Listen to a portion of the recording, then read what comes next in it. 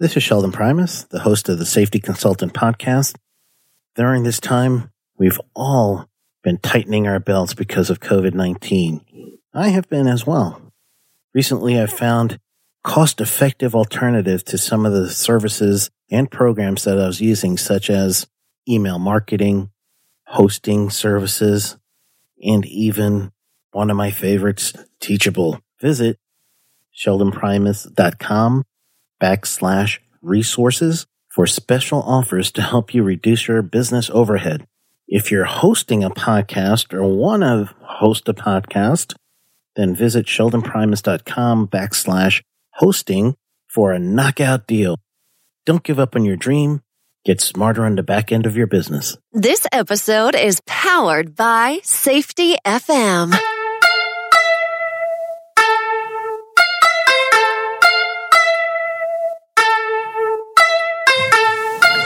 Welcome to another episode of the Safety Consultant Podcast. This is the podcast where I teach you the business of being a safety consultant. This week we talked to Jennifer Wenzel. She is the founder of Vocation Creation. So in Vocation Creation, Jennifer's goal is to help people who want to do something that they love every day in their business. So what she does is she teaches them how to take that desire and turn it into something that's tested and practical for them to do as a job, as their new vocation. So she's teaching entrepreneurs, or budding entrepreneurs, how to be their own boss. So I got a hold of her and we were talking about pretty much a few things. I am going to be on her podcast and she's on my podcast. So you get to hear her first, and then you'll hear me on her podcast if you listen to that one, which I hope you will. And you're going to look up Vocation Creation when she releases her podcast. I'll be one of those guests. So we kind of talked about what her first work was, and she used to do instructional designing. And some of you that know me already from listening to our 80-something episodes right now know that I am a subject matter expert for general industry and construction topics. And I've worked with several of the big name companies that do online vocational training for the environmental health and safety field. So we talked about that. We also talked a little bit about some of the things that you can make yourself more valuable as a SME. And then she informed me that I'm actually doing both. I'm doing SME work and I'm doing instructional design. So it was a very good eye-opening conversation. And she also told me a little bit about, for me, I just wanted to know, am I delivering things correctly the way I should be? So we even talked about those things, about how do you know that you are creating a course and the course meets all the objectives that you need to ensure that the learner is getting what they need. So it was a wonderful, wonderful conversation. I look forward to hearing what everyone thinks after this one. So we will talk to Jennifer after this word from our sponsor.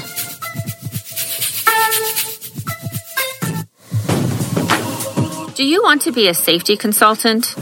Listen to Dr. Jay Allen of Safety FM give his experience after taking the Safety Consultant Blueprint course. I have actually done research on different consultants and looked at different consulting courses and so on. There is a pretty fancy, very expensive consulting course that is out there. I have actually purchased the consulting course, was interested in it. It has good information, don't get me wrong. But you have a consulting course that really drives people onto focusing on safety and how to become a safety consultant. I will tell you, on your particular course, there was better information in that particular regards than the other consulting course that was more of a generalist form. But I felt like I got more information out of yours on you giving people direct path on what to do step by step. But I really think that you have a genuine good product there that can really assist people if they're interested in becoming a safety consultant.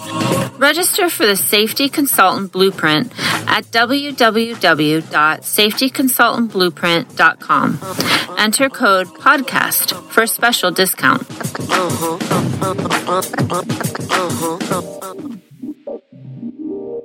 I'm Jennifer Wenzel. I live in St. Cloud, Minnesota, and I've been working in instructional design and development for about, now I have to think. I'm getting old. I guess it's been about 20 years now.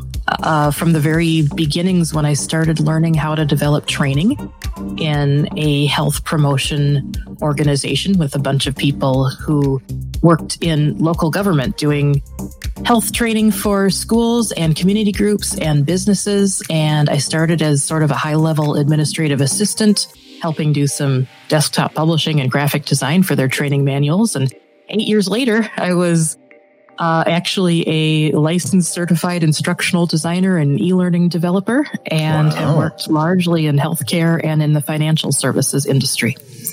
Very cool. And that sounds like the training for that took forever. In my mind, it sounds like it. It was more my fault than anything else. I actually was working as a training developer for our local county government and couldn't really get the job promotion until I finished my bachelor degree. So it took me to 38 years old before I finally got my degree. And as soon as I got that 4-year degree under my belt, I went from a principal office specialist to an e-learning designer and developer in title as well as in duties. Wow.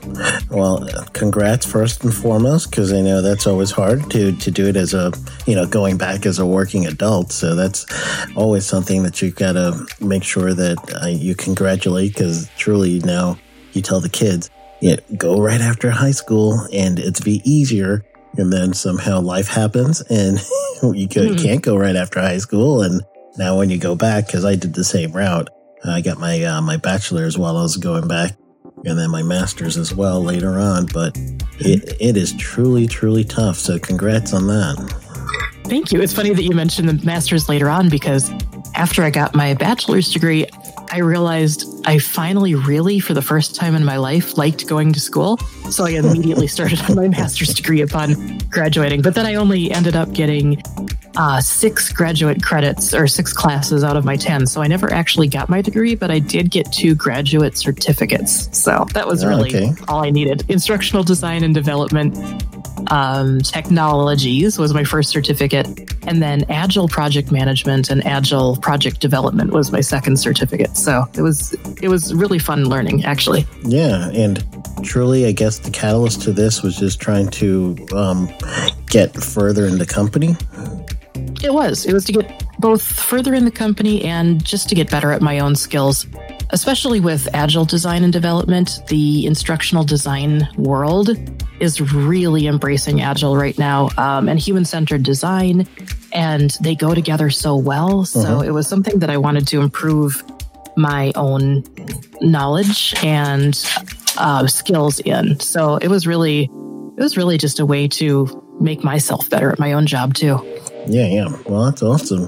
Now, along the way, were they like, and even for the schooling side, but when you first started working as well, what were some of the things that you wish you knew, like when you first got started that you know now that would have been so much easier to understand in this field, because it's so technical, I immediately think of, and like literally I'm seeing this list just running through my head like credits at the end of a movie on fast forward, just all these things that you really learn through unfortunate experience. You learn the hard way a lot, as in any job on the face of the earth. You don't really know what you're going to run into until you do. But I wish I had known 2 things in particular. Ooh, we got it down to 2. Yeah, all right. Yeah, I can cluster this massive, huge list of things into like 2 main areas, and they kind of fall into the first one being, I wish that I had known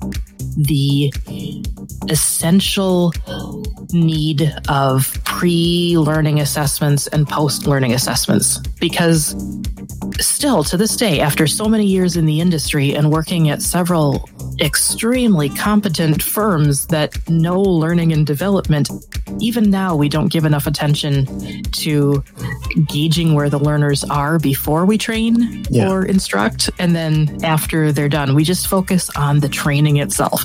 And without really measuring it, without measuring the change from start to finish, we don't know if we're doing a good job or not. We can say, we put out a little survey at the end. How did you like this training? Oh, it was great. I wasn't bored. I didn't fall asleep.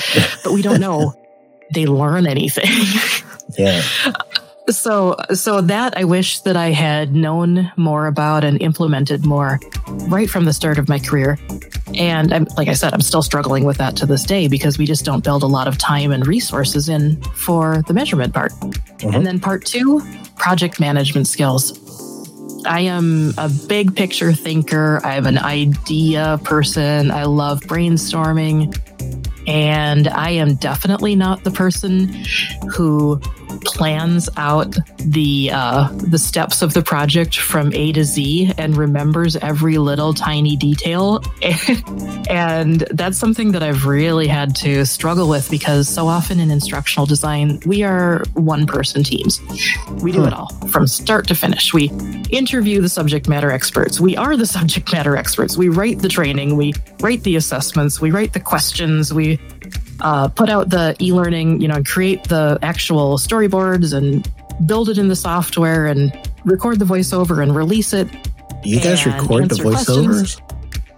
What was that? You guys record the voiceovers? For e-learning, yeah. For online training, that's one of the reasons that I actually got into e-learning design and development is because I was a voiceover actor first because I had been in radio about 25 years ago. So, all right, well, hold on. I'm putting a pin on that. We're going to come back to that one. Go ahead. So yeah, so many times it's one, maybe two people creating training, or doing the instructional design for adult learners, for corporations, or for as a freelancer. But whether you're working on a team of 1 or a team of 20, you need project management skills and you need to map out the process and know your deadlines and know how to work backwards from those deadlines and know how to come up with the project deliverables and every piece and part of that project deliverable if you really want to be successful, especially the more people that get involved.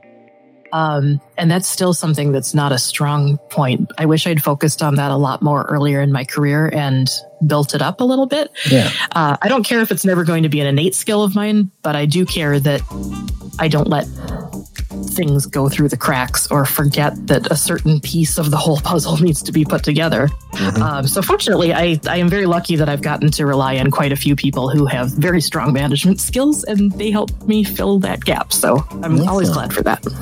Well, good. Well, before I go too far off my thought and forget it altogether, because I'm not even project managing this actual interview. I don't write things down. I should be doing that, man. Maybe I'm learning from your point B.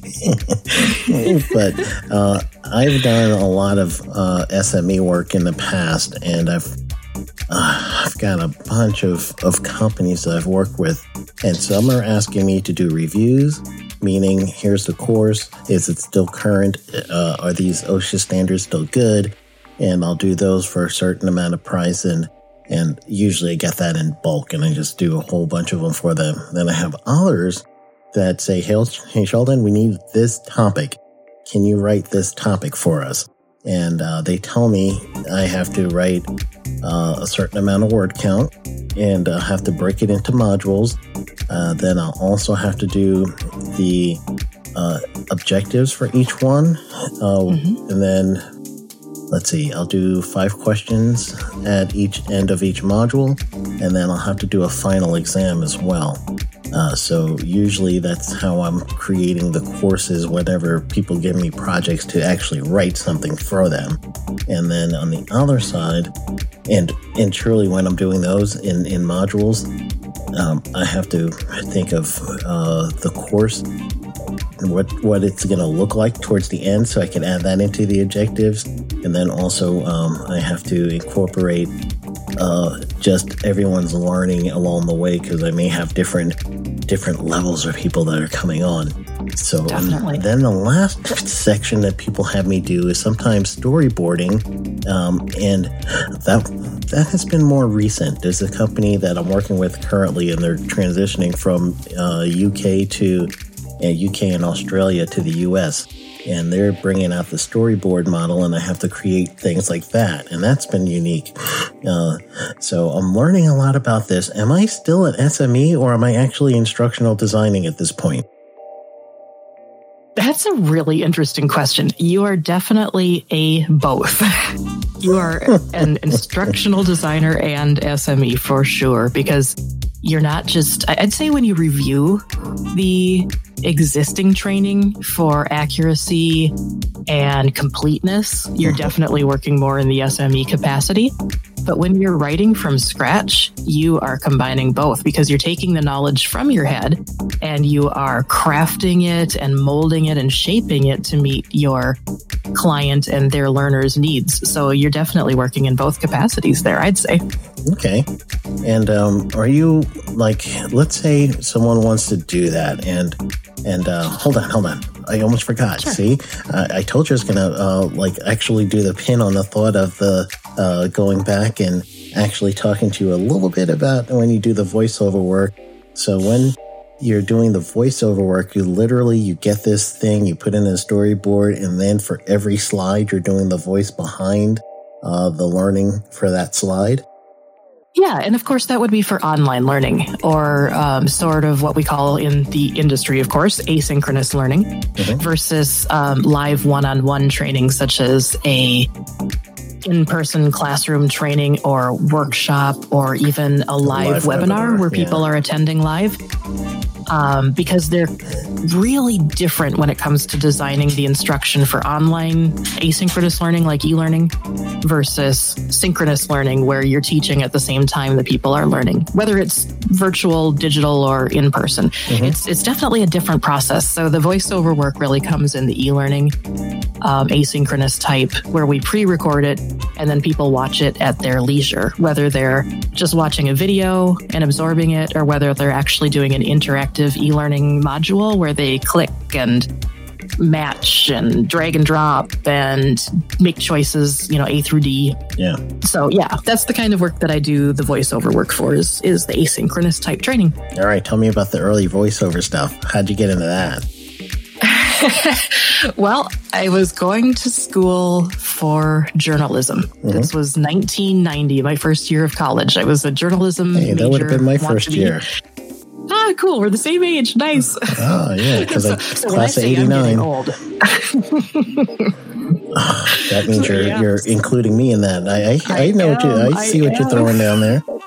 So sorry. We're young. We're still doing good. Forever young. So yeah, 1990 journalism. Of course, I had no idea, as most people didn't, about the online revolution coming a decade or so down the road. But I just wasn't really as inspired by journalism as I thought after my first year. And I had always been a writer through my youth and high school, and won some awards nationally for newspaper copywriting. And so that was just what I thought I'd do. But I was just bemoaning my fate with one of my friends the summer after my first year of college. And I'm like, I don't want to be a journalist. I don't want to write for a living. What should I do? And my friend said, well, you've got a great voice. I mean, it's a weird voice, but it's a good voice. Maybe you should get into radio. And I'm like, all right. So I went to school for radio for a year and ended up doing radio for 5 or 6 years, and have always been super technical. I was really lucky to grow up with a Macintosh. My dad got our family a Mac computer in '84, like one of the first ones. And I was online in 1993 when I started my radio career, and I was on the web in 95, like actually building websites by the time 98 rolled around. So when the voiceover marketplaces started around 2003-ish, I was right there doing voiceover work. And who was your clients? Because it was a skill of mine, just kind of a talent that I didn't want to let drop. Who were your clients back then? What not like of names, but the type of industry, unless you want to give names, but the type of industry that hire you for that.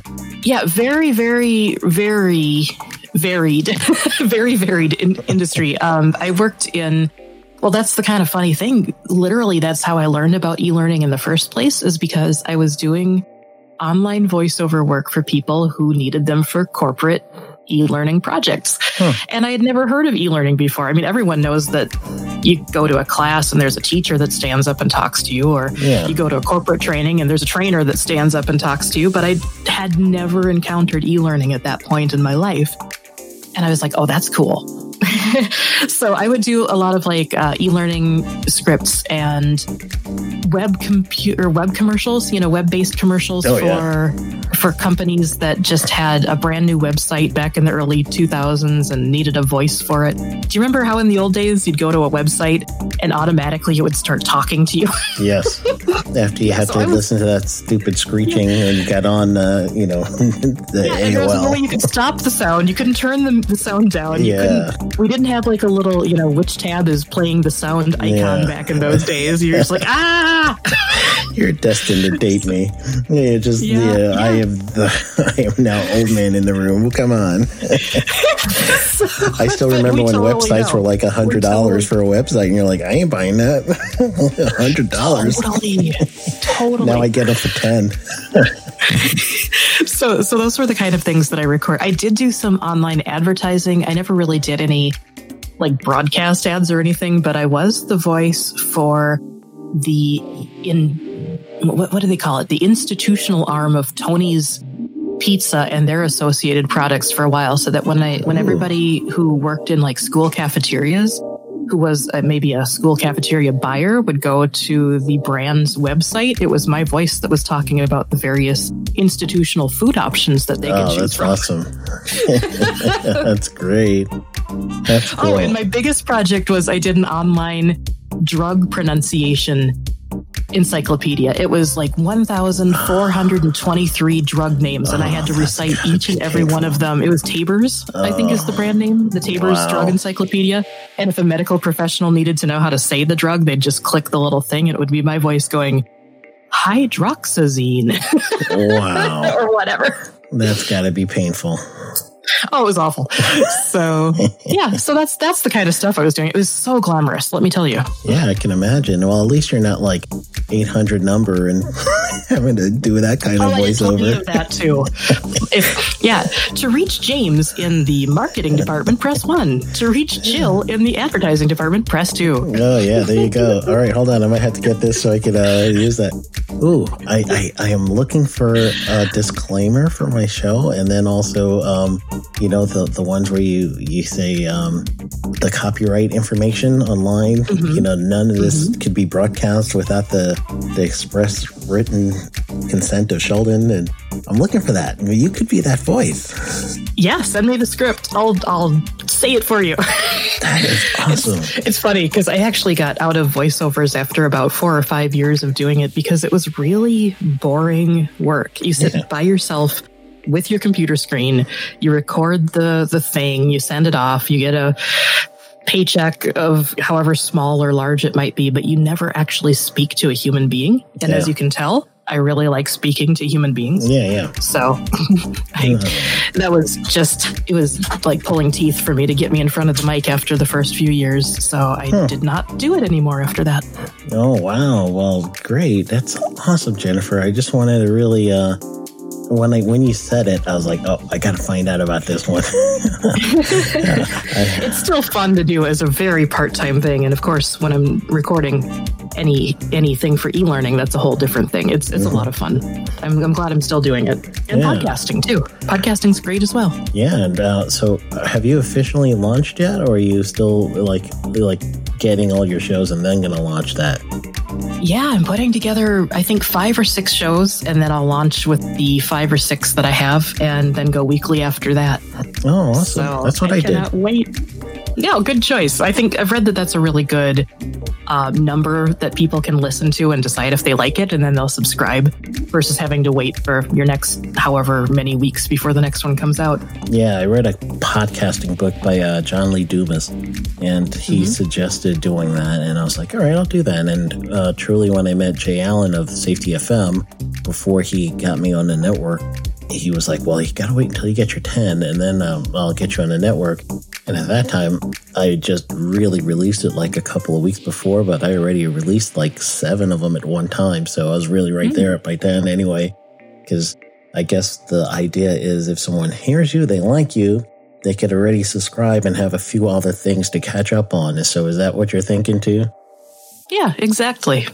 Exactly. Plus, I've gotten a whole bunch of interviews done in the past week, so why sit on them, right? Yeah, absolutely. Well, that's excellent. Now, for my listeners, they're going to be SMEs usually, and they are ready to transition. And for those of you that aren't familiar with the term SME, especially if you have a different language, it's subject matter expert.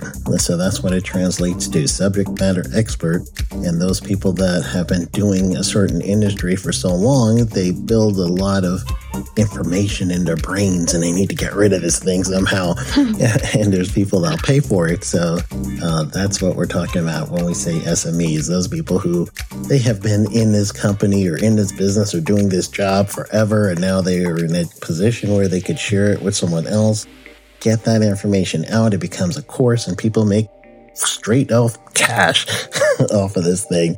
And truly, I believe that, especially now in the COVID-19 era, because I don't believe it's just a season. I think it's going to be even longer than that. Maybe not, this particular disease, but airborne viruses. And I don't want to be doom and gloom, but I know that when people start seeing that they can make extra money somewhere else, they are just going to go ahead and do that too. So I think let's say the unintended consequence, or maybe it wasn't even intended at all, but just an outcome of what we had to end up just going ahead and stop dipping our water in this virtual thing and just everybody jumping in. Well, I think that's here to stay. So a lot of you SMEs are going to be listening for this.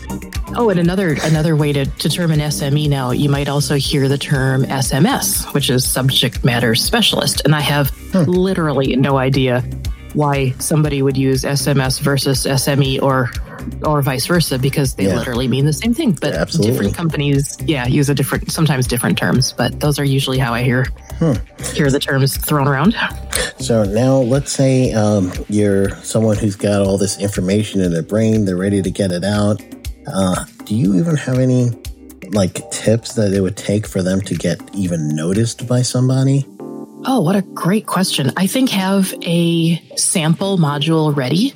It can be about anything that you consider your area of expertise. And what it does is it shows that not only do you have all that information rattling around in your brain, but you know how to make it accessible to other people to pick up.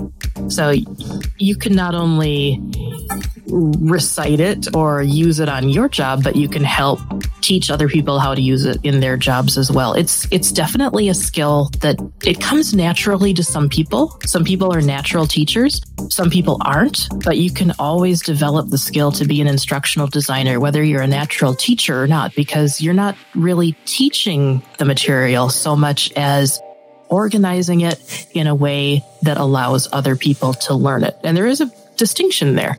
Yeah. It's the difference between standing up in front of the class and talking about the material versus just putting it all down on paper in a way that maybe somebody else could train it, or that they could learn it online without even having that intermediary person who's quote unquote training, the material. So I think the way to get noticed is to study the basics of instructional design. For instance, the ADDIE development model. You read my mind. I was about to say, give us the basics, study the basics. What are we studying here? Yeah. The basics are definitely three things. It's how do you organize your material?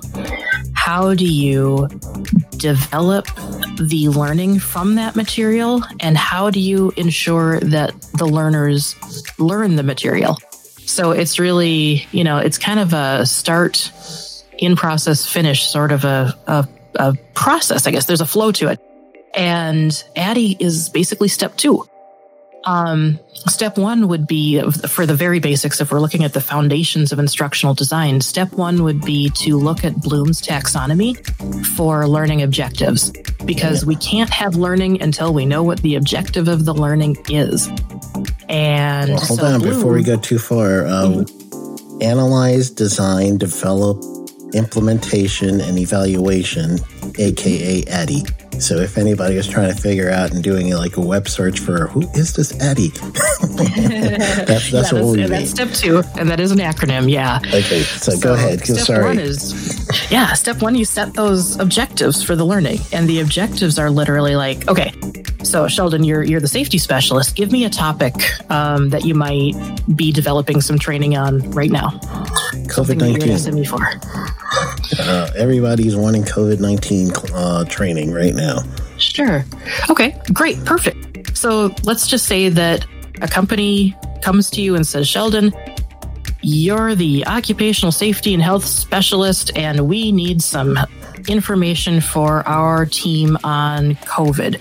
I'm assuming one of your first questions is, what team? Who are they and what are they doing? Because you're going to train people differently who are working in the drive-through counter of a fast food restaurant differently than you would a nurse who's caring for elderly patients at a nursing home versus people who are working in, say, manufacturing on a machine in a factory, right? Yeah, one industry and then one level in the industry.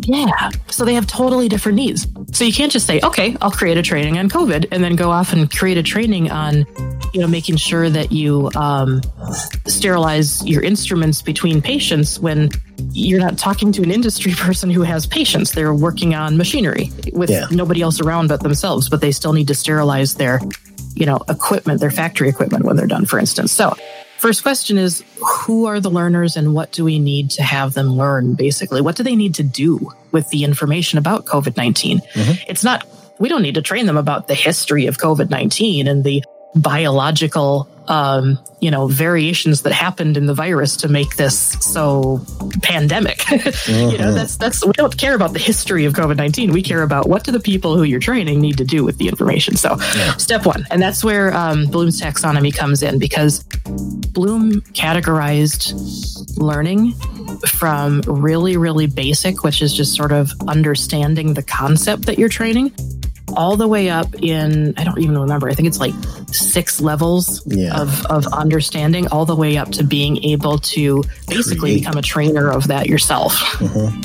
So from just, recognizing information about it, the real basic kind of training, all the way up to, I have now learned so much about this topic that I can go and do it myself without further training, and every step in between. So Bloom's taxonomy helps you figure out those goals and how to state those goals. Yeah, and truly, when you're thinking of Bloom's taxonomy, you're thinking of, instead of saying in your objectives, describe what SARS-CoV-2 means, and your next sentence might be understand what the controls of all of the COVID-19. You kind of have to go beyond describe and understand after a while. You have to dig deep in some of those objectives so it doesn't get boring. And Bloom's taxonomy kind of like it shows you all these different words in the same main category that will kind of liven up your objectives a little bit, and it'll help really visualize for the person who's reading this what they're going to get at the end of this module or the end of this training, so that really helps them understand what to expect when they finish whatever you're teaching module or course-wise. So am I describing that correctly? Yes, although there's actually more. Ooh. Not only does it help you come up with different ways to state it, but Bloom's taxonomy has a secret built into it. Ooh. And that is that, you come up with measurable outcomes by using Bloom's taxonomy. Because let's just say that you had that objective, Sheldon. You want your learner to, quote unquote, understand the disinfecting procedure for this bread slicing machine. Mm-hmm. For instance, how do you measure if somebody understands it? You can't. You can't look inside their head and see their brain and see the little wheels in their brain moving and measure understanding. But what you can measure And it's interesting that you said describe, because describe is actually a basic level Bloom's taxonomy approved verb, because you can measure if somebody's describing something accurately. It's testable. It's measurable. So understand is not a Bloom's taxonomy verb, believe it or not. Yeah, that makes sense. Recognize is actually Bloom's taxonomy, because again, it allows you to measure. Did they accurately recognize the steps to disinfecting their machine? Did they accurately describe the steps to disinfecting their machine? Can they recite the steps to? These are all permutations of the same thing, and that's where you get that variety in verbs that you mentioned, but also brings in the measurable results. You know, I've never thought of it that way, even though I've been using Bloom for all the courses I've done, and I've never actually known the secret. So that is awesome. And now that you say it makes so much sense. I think that's only for people who have actually taken instructional design college. Yeah, we're in. I've got to know. Yeah. Yikes. I'm in trouble now. Be-doo. They're coming to get you. So yeah, that is the secret behind Bloom's, is everything that you use that is Bloom's taxonomy approved is measurable, which goes back to my wish number one, that we did more measuring in instructional design. Yeah, that's awesome, because that truly is, because I do it, and I've been doing it, like I stated, as just to make sure I switch the words around a little, because I remember I had one actual potential client at the time. They wanted me to do some work in the UAE, and I was going to go out there, and I needed to give him a description of, in this point, I was going to be a wastewater specialist. This is another one of my SME hats for environmental. So I went out there, or at least I was going to go out there, and I was giving them this objective of the course, and I had to truly write it all out, tell them what I was going to do, and the person just said, "Is there another way we could describe this? We can't have the same words over and over again." And I was like, uh-oh. And this is years and years ago. So that's when I discovered Bloom taxonomy, because truly someone just challenged me, and I was like, all right, I got to switch this thing up. So since then, my mind has always been thinking that, and I didn't know the secret. You unlocked something for me there, Jennifer. Yeah, I'm so glad to have helped. And the fact that each of the levels of Bloom's taxonomy describes more involvement with the learning and a more robust outcome. Yeah. So describe is, like I said, the very basic. That's level one. If you describe something, it means, it's just like if you go to school in high school and you're like so bored by this particular class, it's not your thing. But at the end of the class, you remember a few things about it. That's like level one of Bloom's taxonomy. But that class that you took on purpose because you love it and you actually paid out of your pocket for a course and you are so absorbed, you're going to have a lot more engagement with that learning, and you're going to understand it more, and you're going to use it more. And so then you're kind of getting into the higher levels of Bloom's taxonomy, where you're applying, you're maybe creating something new based on your learning. That's the top of the pyramid, right? Create, and you have all those words under create. Yep, you got it. Wow. Okay, I threw you way off. Go ahead, keep going, because I am so into this. Cool. Yeah. So then there's step two, and that's the ADDIE design process. And there are many design processes. ADDIE is the most well-known, and it's the most well-used because it's the most logical. And as you mentioned, the ADDIE process stands for, well, here, you go ahead and say it again. Yeah, actually, I cheated because I had to look that up. I will tell you, I am cheating. I'm straight up cheating. Analyze, design, development, implementation, evaluation. I've used it before. I know it, but every time I'm asked to say it, I always forget them, or I put them in different orders, the D's in particular. Yeah, but it's just, it's so simple because it's really just describing the flow of how you build learning. Of course, you're going to analyze it first. You can't evaluate it until you've analyzed it, and you can't build it until you've, designed it. So it's to me, ADDIE is kindergarten stuff that I don't even think about anymore, because it's literally it just makes logical sense. You can't build until you've designed, and you can't evaluate what you built until you built it. So it's literally just the flow of how you do your work. So whatever, that's no big deal to me. Yeah. So Bloom's is way more important to me as step one. Then there's how you design the learning. And then step 3 is actually sort of taking the design and development part of ADDIE and extrapolating it out into a new process of its own. And that is Gagne's 9 events of instruction. And that is how the learner actually walks through learning, how you design the learning itself so that the learner will get the most out of it.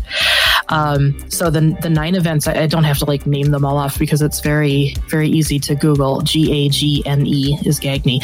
But it's basically taking the ADDIE module or the ADDIE model for developing learning and telling you what to do during the design and development stage. So it's another model that sort of describes the flow. Yeah. And it's basically, you got to start by getting the students' attention, letting them know why they're learning and what they're going to gain from the learning, which is the objectives.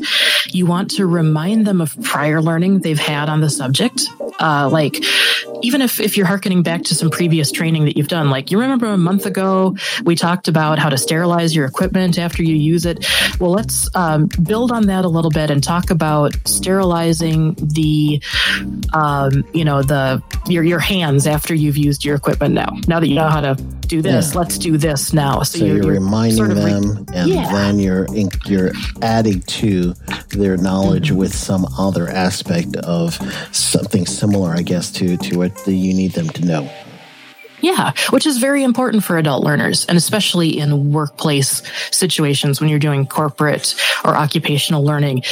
You may not have done previous training, but everybody knows something on the job. Even if they're brand new, they've worked there a week, they still can relate what you're talking about to something that they've learned on the job already or something that they've done previously in their life. Yeah. So it's really just making a framework for what we will be talking about in the training and how to relate it to something that they already know about. It could be like saying, you know how when you bake a cookie, you have to start with a whole bunch of dry ingredients and then you blend in a bunch of wet ingredients. You know, that could be how you actually start the training, is by relating whatever you're training to something that everybody's done before. So that's the third event of Gagne's 9 events, which is stimulate recall of prior learning. Yeah. And then you present the content. I mean, that makes sense, of course. So that's like the bulk of what you're doing is presenting the content. That's step 4. Yeah, and then you want to provide learner guidance, which is helping them translate it to on-the-job performance, and guiding them in applying the learning.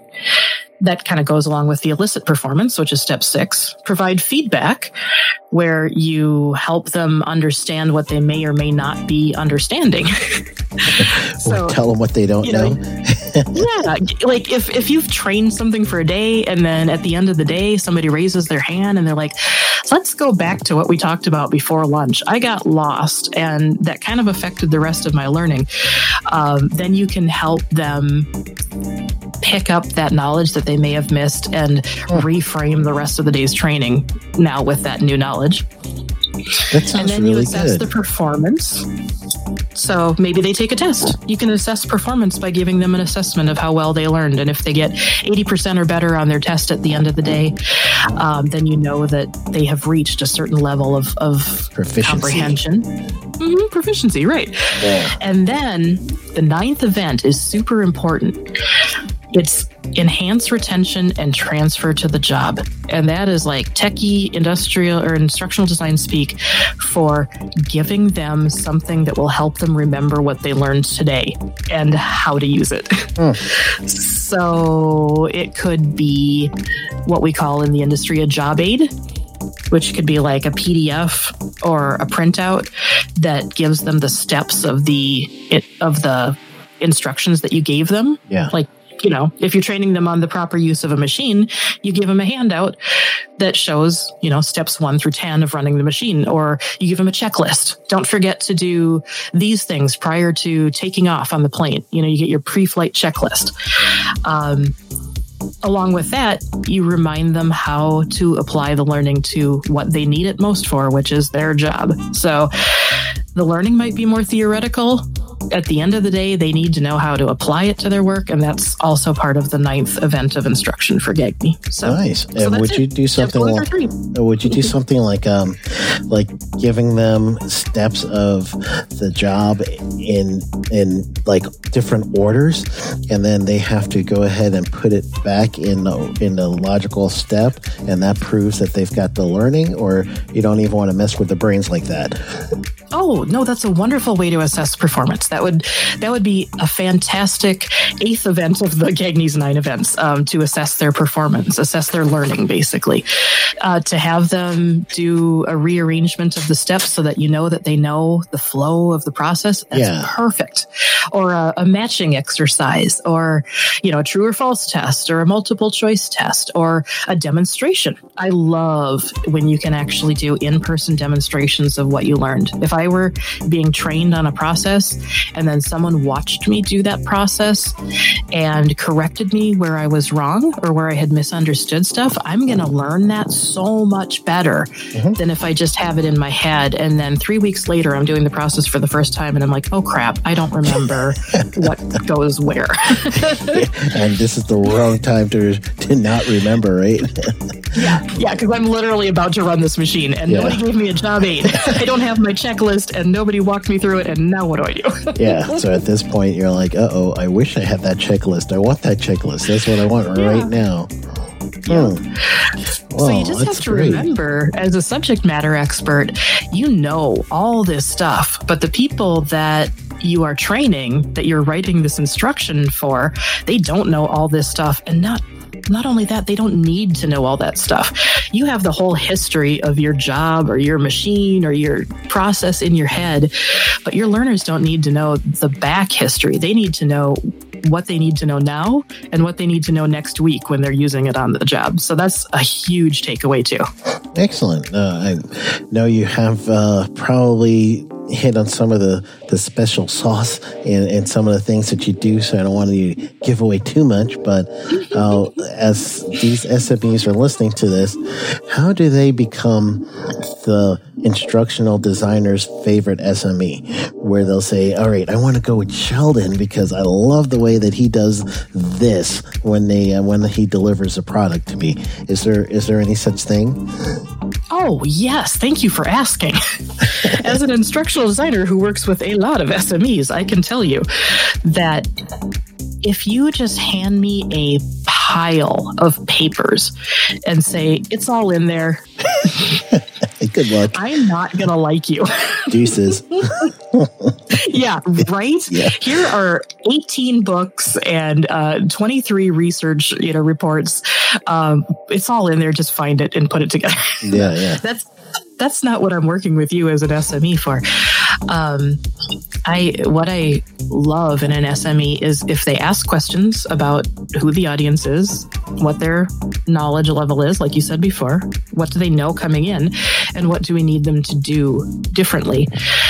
And I might be actually telling you that, or you might be telling me that. It could be I don't know anything about the topic, and I'm just helping you shape, me as an instructional designer, helping you as a subject matter expert shape your learning through my knowledge of instructional design. Or you as a subject matter expert could actually be telling me what is most important, and then I actually build the learning based on, your knowledge. It can kind of go both ways. Okay. There's a little different flow sometimes. But yeah, if you come to me with, say, a 60-slide PowerPoint presentation, but you take the time to highlight the key issues, the things that they need to know by the end of that training, and then in a different color maybe, and I'm just talking like, on a printout even, in a different color, highlight the things that would be nice if they knew how to do. And then in a third color, highlight the things that's just background information and they can find it some other place and we don't need to train it. Yeah. That would be the best place to start, because then we can start to break down the need to know into what we call, basically, now I'm like completely blanking out on what it's called. Must know or need to know or have to know or... Yeah. it's basically like we can cluster it into chunks of learning. If we look at all the nice to knows, we might see that there is a relationship between them, and then we can start to put them together into, modules that make sense. Yeah. And for some of your SMEs that are listening to this and they're, you're showing them the shoe in to get in there, what happens when they become hybrid like me and they're actually developing these courses and now they're giving it to a second SME and their job basically is to make it easier, they're giving it to an instructional designer, but it's already going to be halfway done, or in my cases, I am truly finishing everything, handing it over to them with, I usually do APA format. I don't know if there's a preferred format, but what are you guys looking for when you get one that's been even more developed and now you get it and now you need to put it into some storyboard? Is there anything else that we need to do? Like another tip that might make it a little bit easier for you when you get more complete work? Yeah. Basically, I need to know what to take out because I can tell you 99 times out of 100, the issue is going to be there's too much stuff in there for the time involved.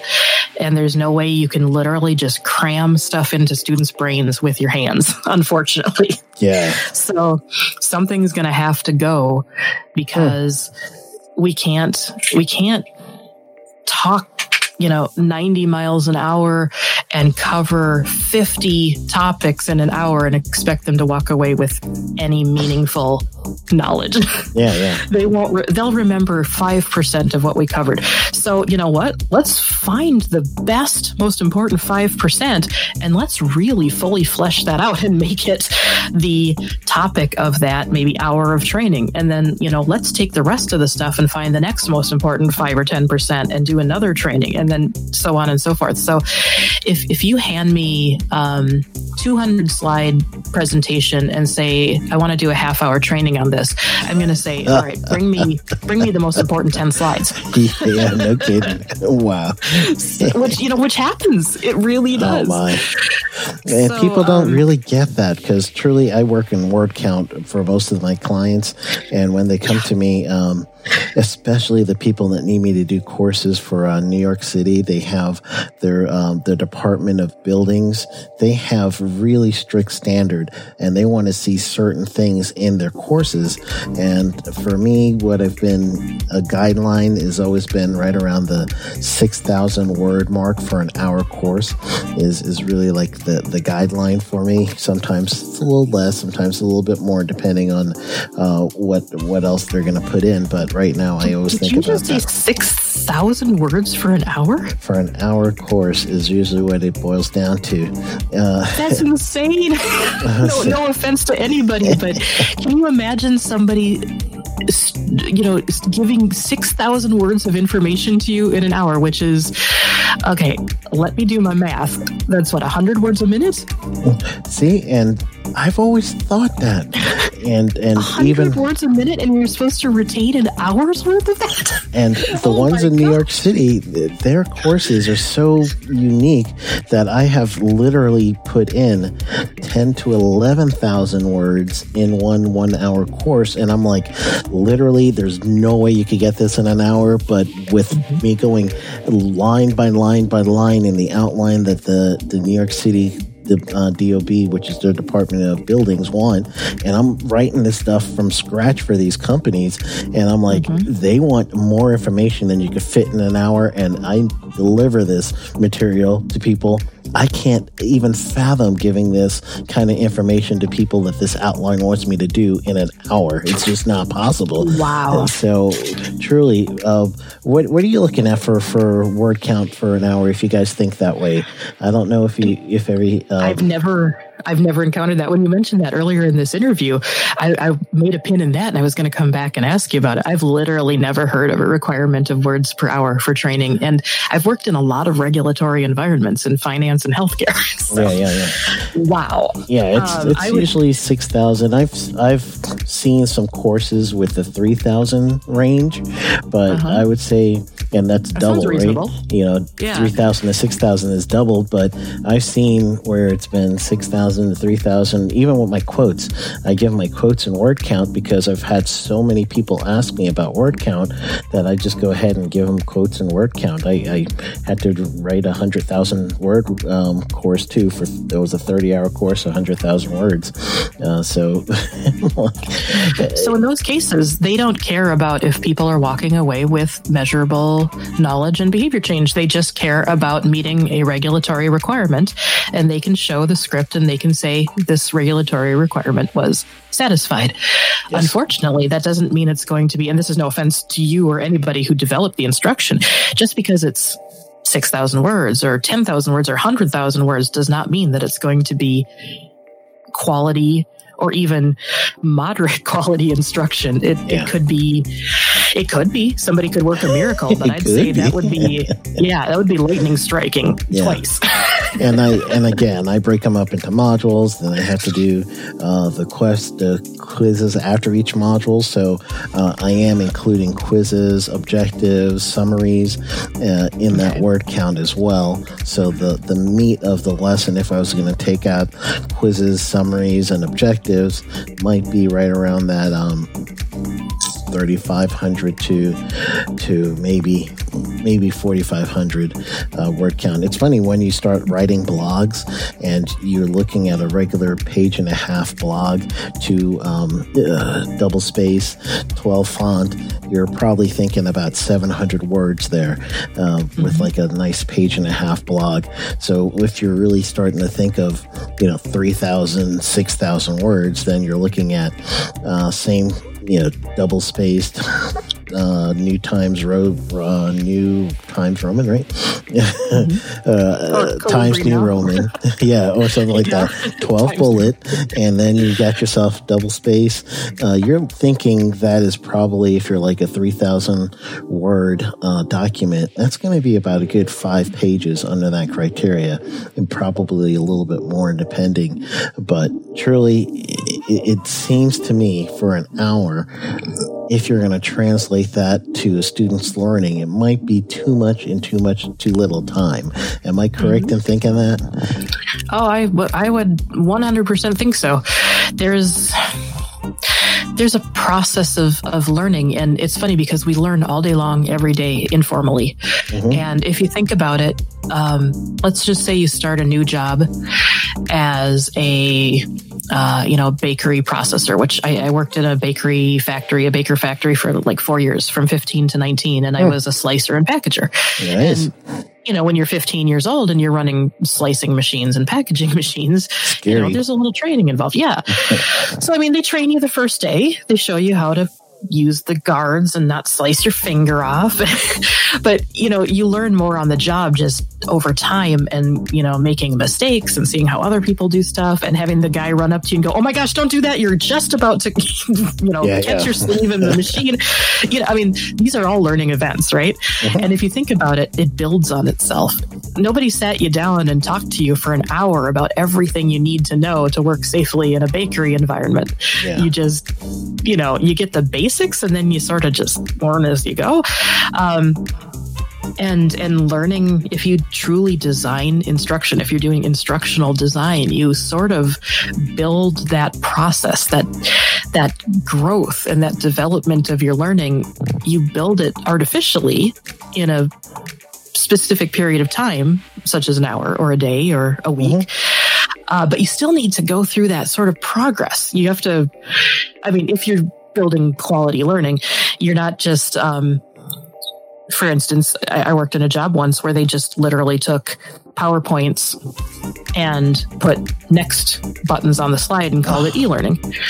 Really? And that is not instructional design. It's not good quality learning design. It is it satisfies a checkbox for somebody somewhere, which is fine if that's all you need to do. If you literally just need to say, yes, we trained on this topic, here's the script, here's the list of the people that took the training. Okay, fine. But I think most of us want to actually affect people more than that. I think more important is the assessment at the end. If you're doing those assessments, I'm curious to see how people do. If the questions are reasonably difficult, that they accurately gauge if people understood and learned from the training. Is there a minimum passing score that people need to get at the end of your, 6,000 word an hour training? Yeah, modules? there is. And do people reach that? I hope so, because I don't get to see that part, because by then when they're returning clients, they'll let me know, this course has been approved or something similar like that. So I get to see that part, but I never really get to see the student end, except one. One was a big company, and they gave me a portal so I could get to see some things, but usually I don't get to see that end. So it's kind of tough. And when I try to finish your thought first before I even go ahead. Yeah, I was just going to say, if that were the case, I would just write the assessment questions so easy that people passed like at least 80 or 90% of the time without necessarily having absorbed much. Because, I hate to say it, but the very cynical part of me says, well, if that's what the company wants, then they want a decent passing rate, and that's how they're going to keep hiring me. Yeah. So I would throw all this stuff into an hour. I would make the assessment pretty easy, not so that everyone gets 100%, because then it looks way too easy. But I'd try to, make it so that I know that people who only listened for 15% of the presentation are going to pass at an 80% rate, and I'd throw it at them and say, here you go. Yeah, there you go. Well, people who are listening, and if you've ever taken any of the, OSHA has 9 people who are approved to give their OSHA 10 and 30 online, and out of those 9 people, they have a lot of resellers. So you may not even see the original 9, but I've worked for 4 out of the 9 as an SME. So if you've ever gotten a quiz that said, this is my signature quiz, I'll make sure that I put at least 2 to 3 questions on there that will say all the above and none of the above, and that is wrong. So if you've actually done that, then you know it's my quiz right now, because that's my go-to too. Oh, okay. So it's either mine or Jennifer's quiz that you just taken.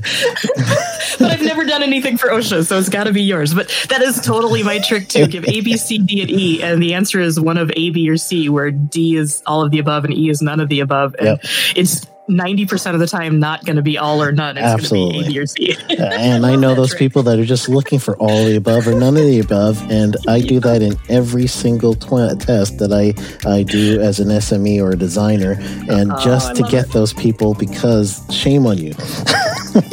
Read my question. It's so funny. And if I ever have an all of the above, I always put in a none of the above so that it's not obvious. Unless, again, in the situation we were just talking about, where it's just a knowledge dump and I just want to make sure people pass, then sure, I'll put in an all of the above, and it's clear that that's the answer. Go ahead and pick it. Yeah, absolutely. And I do that on purpose, because I figured it's enough that you had to go through it, so I understand that, but you don't give up at the question, it's the quiz, because you're expecting, a nice little softball to go up. Stay engaged until you finish my quiz. Right. I like it. Oh, good. It's Jennifer approved. It is. All right. Let me give you I know we're I don't want to steal your whole night. But if I could squeak this one in just personally, because of course, I have a safety consulting course that I do, and I designed this thing from scratch, and it came from my true life experiences as being a safety consultant and bumping along the way. And then I decided, I wrote a book first, and then I decided, let me put this to a course so I could get more detailed in it. So I wrote my own course and everything. How I deliver it is I give everybody a module. They go through the module, and it's actually me, and I break it up into, bite-sized pieces. I'm doing a video presentation with Adobe Presenter, if you've heard that program. Mm-hmm. Yeah. So I use Presenter so they can see me. They can see my PowerPoint when I use them. Sometimes I don't. Or I actually go online and we do stuff online. And my end of module, instead of doing a quiz per se, I give them a challenge to say, all right, you have to complete this next. We just talked about it. I showed you where to find it. And I start them off from, filling out the information that they need to literally start their business with their own state so that they can have a LLC or a S Corp or whatever. And then after that module, we're done. You go do it. And I do that with each module, here, get your EIN number. This is how you get your EIN number, and I explain it. I show them where to find it. Homework, go do it. And truly, we do that with the whole thing from step to step. Am I doing that right, or do I need something else? Yes. No, that is excellent instructional design. As long as you have a mechanism where if they get stuck, they can reach out to you, I would say 100% A+++++. All right, because any of my students that have taken the course, I still talk to them, and I send them emails. Periodically, I say, "Hey, what's going on?" I've had some on my podcast already, just to kind of encourage them, and I am all in whenever someone takes my course. We're doing this together. So that's wonderful. So I make sure that if even some people, I have projects that I can't do either by time or not my wheelhouse. So I'll just send it to a student and say, hey, can you do this? And if they can, then they'll do it with no fee or anything. Just take it. So wow. So you're kind of creating a community of learners, and then once they've learned, people who you can use as a resource, which is, I think, a really great way to do it too. All right. I figured while I got somebody who's instructional designing, I might as well ask you because you're the pro. 20 years too. Breaking it down into digestible, actionable learning, and then giving them the opportunity to practice it itself is classically perfect instructional design. I couldn't ask for more. If everybody just took that away from this discussion, that's really all they need to know. That's the need to have learning from this session. Mic drop. Yep. Boom. Mic you drop. Did it. All right, Jennifer, plug any and everything you want. Just go ahead and go nuts. Plug. Well, my big, huge deal right now is something that Sheldon knows very well because he is going to be a guest on my own podcast. Yay. We talked a little bit earlier that I'm starting a podcast, and it's actually all about how people can take their innate skills and talents and interests and turn it into their own work, their own purpose-based, passion-based work that finds a niche in the market that people are willing to pay for. Just like you did, Sheldon, where you created an entire business around your knowledge of occupational safety and how to teach it. So Sheldon is actually a guest on my upcoming podcast, and you can find it at vocationcreation.com. I believe very much in building your life the way that you want to live it.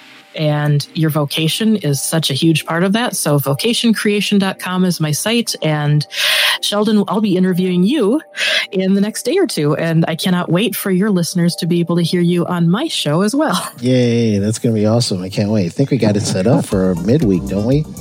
Yeah, it's coming right up. All right. That'll be awesome. I can't wait. It'll be good. Anything else? Like if they need to hire you for any work, do they reach you through the same website, or is that a different business? Or oh no, that would be fine. If anybody even just wants to reach out and say they heard this interview and they have questions about instructional design as a subject matter expert in occupational safety, I am more than happy to help. Just let me know what I can do, and I'll answer any questions I have. And if anybody's interested in podcast development or audio recording or instructional design, just let me know and we'll talk about it. Yeah, and if you need anybody for voiceover work, Jennifer's your girl. As long as it's not too much and I don't get bored. That's right. Or you're stuck in a room for days.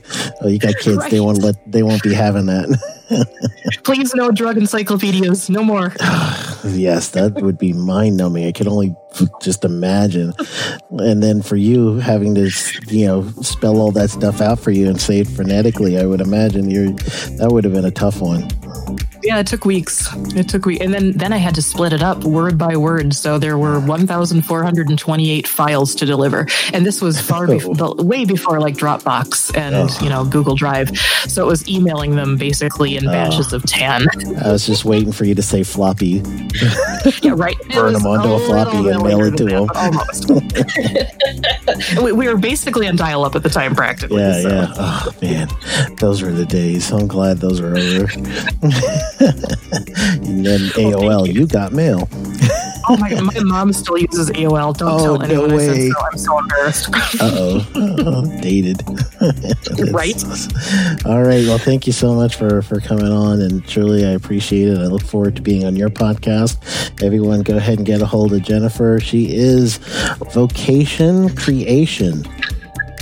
All right. .com. VocationCreation.com. So thank you so much. I really appreciate it. Yeah, I had a blast. Thank you for having me on and talking about this really, really, I didn't even know how interesting subject it is until I started talking about it. It truly is, and everyone listening, they are going to love it, because many of the people that listen to this show, they are wanting to do what I do as an instructional / SME. So this is going to be what they need. That's wonderful. I'm so glad to help. Thanks for giving me the opportunity. All right, thank you. Take care. You too. Have a great night. All right, you too. Bye. Bye.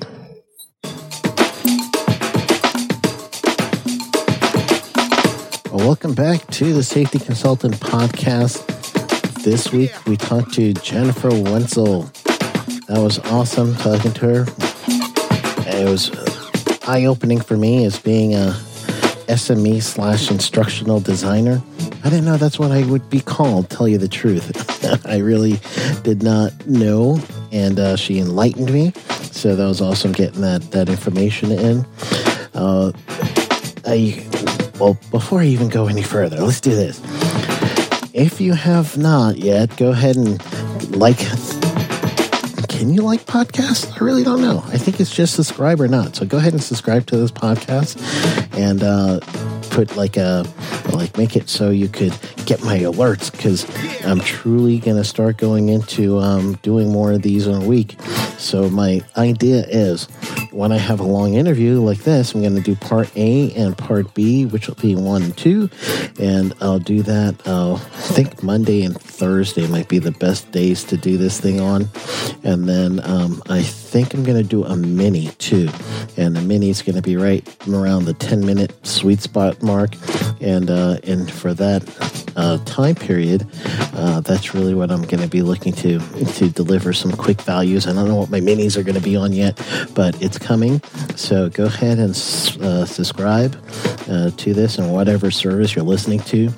So let's do the tip of the week. So here's the tip of the week. It's going to be where it's completely self-serving.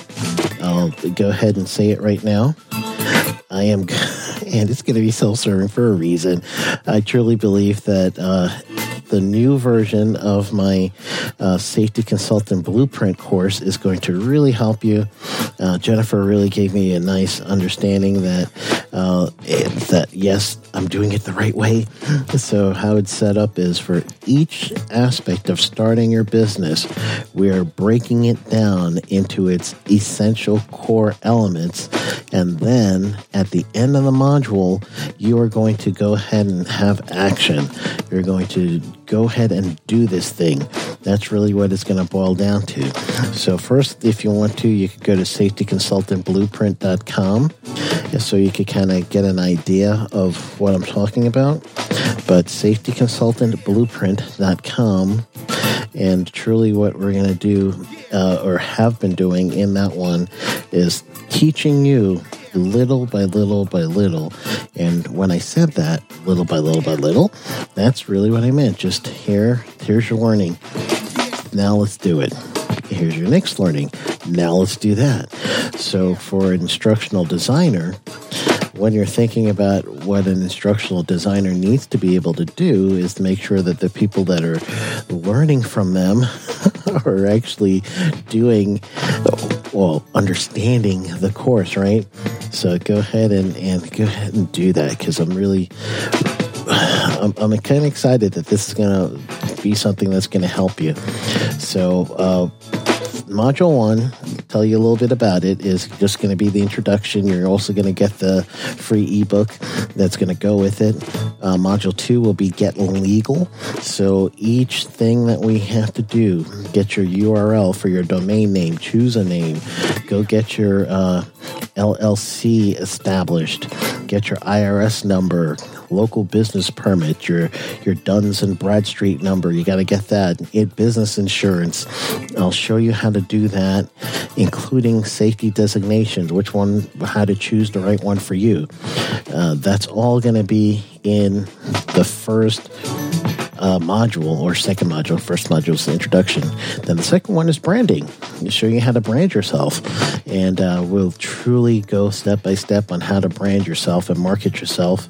The next module is all about getting clients and promoting yourself. And then also doing a proposal. That is so key. So we're going to show you how to do proposals, and I'm going to give you some of my proposals too, so you can actually see the structure of a proposal. Going to even teach you how to price your proposals, how much are your services worth. So all that's going to be included in that module. Then training tips. So next one will be training and speaking tips. So we'll really learn about presentations and how to get those things looking good and delivering them so that people will be, truly listening and getting in there. Then we're going to talk about partnership model. You have to do this with other people. You can't do this alone. So if you partner with some really good organizations, they're going to help propel your business instead of you trying to give out cards to every single person in networking meetings. And, oh man, are those mind-numbing. You don't want to do any of that. So we're going to do that together. Then we'll talk about making supplemental income, and then truly about how money really matters. And we'll talk a little bit about that. And then I added a module in this new one for COVID-19, including like a roundtable discussion about it, how to survive as a consultant during COVID-19, then OSHA and what they're doing currently. So we go a little bit over that as well. So truly, this is new and improved version of the Safety Consultant Blueprint. You can find it at safetyconsultantblueprint.com.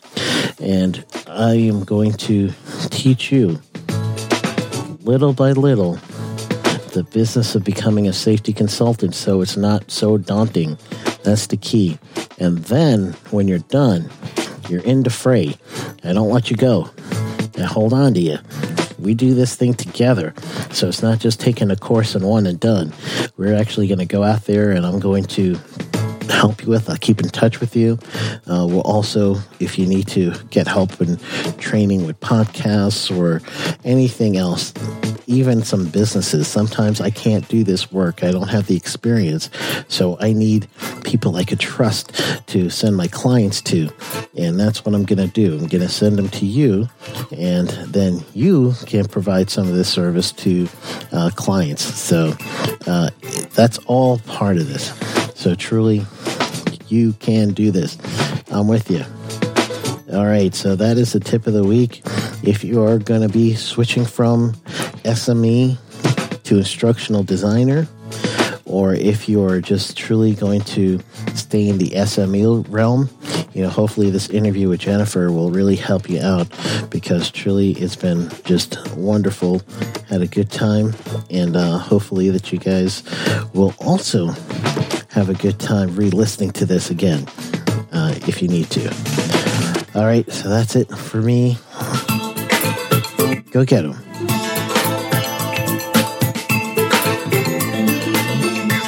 This episode has been powered by Safety FM.